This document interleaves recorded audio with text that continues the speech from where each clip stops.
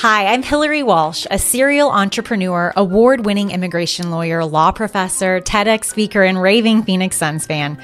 Over the past decade, I've helped thousands of immigrants live free in the United States. I'm talking work permits, social security numbers, green cards, their citizenship, VAWA, T visa, U visa, and lots of successful appeals. Here's the thing. Immigration law is super complicated and legal advice, well, it can be pretty expensive. So I created the Immigration Law Made Easy podcast to share my 10 plus years of experience with you for free. So if you're looking for tried and true, no BS, step-by-step strategies and tips on how to win your immigration case and live truly free in the United States, you're in the right place, my friend. Let's get started. Hey there, this is Hillary. I hope that you're doing well. It's nice to meet you. I want to go over a couple of the questions that you'd asked just here in this Loom, because sometimes I find that it's easier to watch it on 1.5 speed. So when one spouse is threatening to turn the other spouse in so they can get everything, basically in a divorce process, I would talk to the client, the immigrant client, about VAWA, which is a way that we help people who go through extreme cruelty and abusing or using the legal system against someone who's an immigrant is definitely considered extreme cruelty for VAWA purposes. So I would talk to the immigrant client about that. Second question was, when one spouse sponsors the other spouse and then they say that they would support them if they were allowed to come to the U.S. I'm not sure what that means. I'm so sorry. I read through these and then now I'm shooting this video at the end of the day, and I'm not sure what one spouse sponsors the other and said that they would support them if they were allowed to come to the U.S. That's that's a requirement for any green card application, is that you will sign a document called an I-864 that basically says that if push comes to shove, that you will help take care of this person so they don't essentially become indigent and reliant on the U.S. government.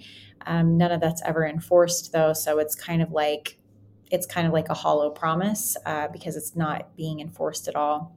The next question is, one spouse divorcing right before the other would have qualified for a visa. So once you're married, you can go through the process called VAWA, and it's basically which allows you to self-petition, even if your spouse wants to kind of screw you over or whatever it may be. You can still petition for yourself if you show that you've experienced extreme cruelty or battery from the spouse. And if someone is divorcing right before they would have gotten their green card, then that is definitely, again, kind of related to the first question, which is an abuse of the process. And I would think, I would have to know the exact situation, but a lot of times if it's a vindictive cancellation of the immigration process, then that's going to fall into the VAWA sphere, which whether or not you're divorced doesn't really matter. Once you've got a bona fide marriage is all we have to prove, that you had a bona fide marriage and that your divorce is less than 2 years ago from the time we filed. And last but not least, what attorneys and judges should know about the repercussions of a divorce on immigration status. So one of the important things is, stepchildren and that sort of thing. If the immigrant is going to try to get a stepchild to petition for them, that would be a consideration. And I think that, custody arrangements, if someone's going to either be deported or move out of the country, could be definitely a consideration. I really think that, and I did a whole TED talk on this. I'm going to link it to the end of this. It will show you that I'm a much better presenter and I clean up a little bit better than I am right now for you. But I did a TED talk on this, and I think that it's really important for judges and other attorneys to recognize and know how to spot when in the divorce process, someone might be going through abuse or extreme cruelty from their spouse. It can turn very quickly into trafficking, in fact. And you can see that if you watch the TED Talk, and I can talk more about that when we do our CLE. Thank you so much for the opportunity. I hope that you have a really great rest of your night.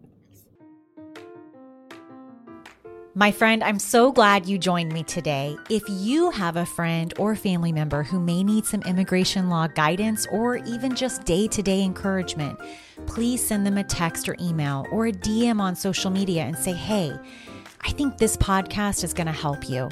I sure wish someone had given me the tips I'm sharing here years and years ago when I was starting out as an immigration lawyer.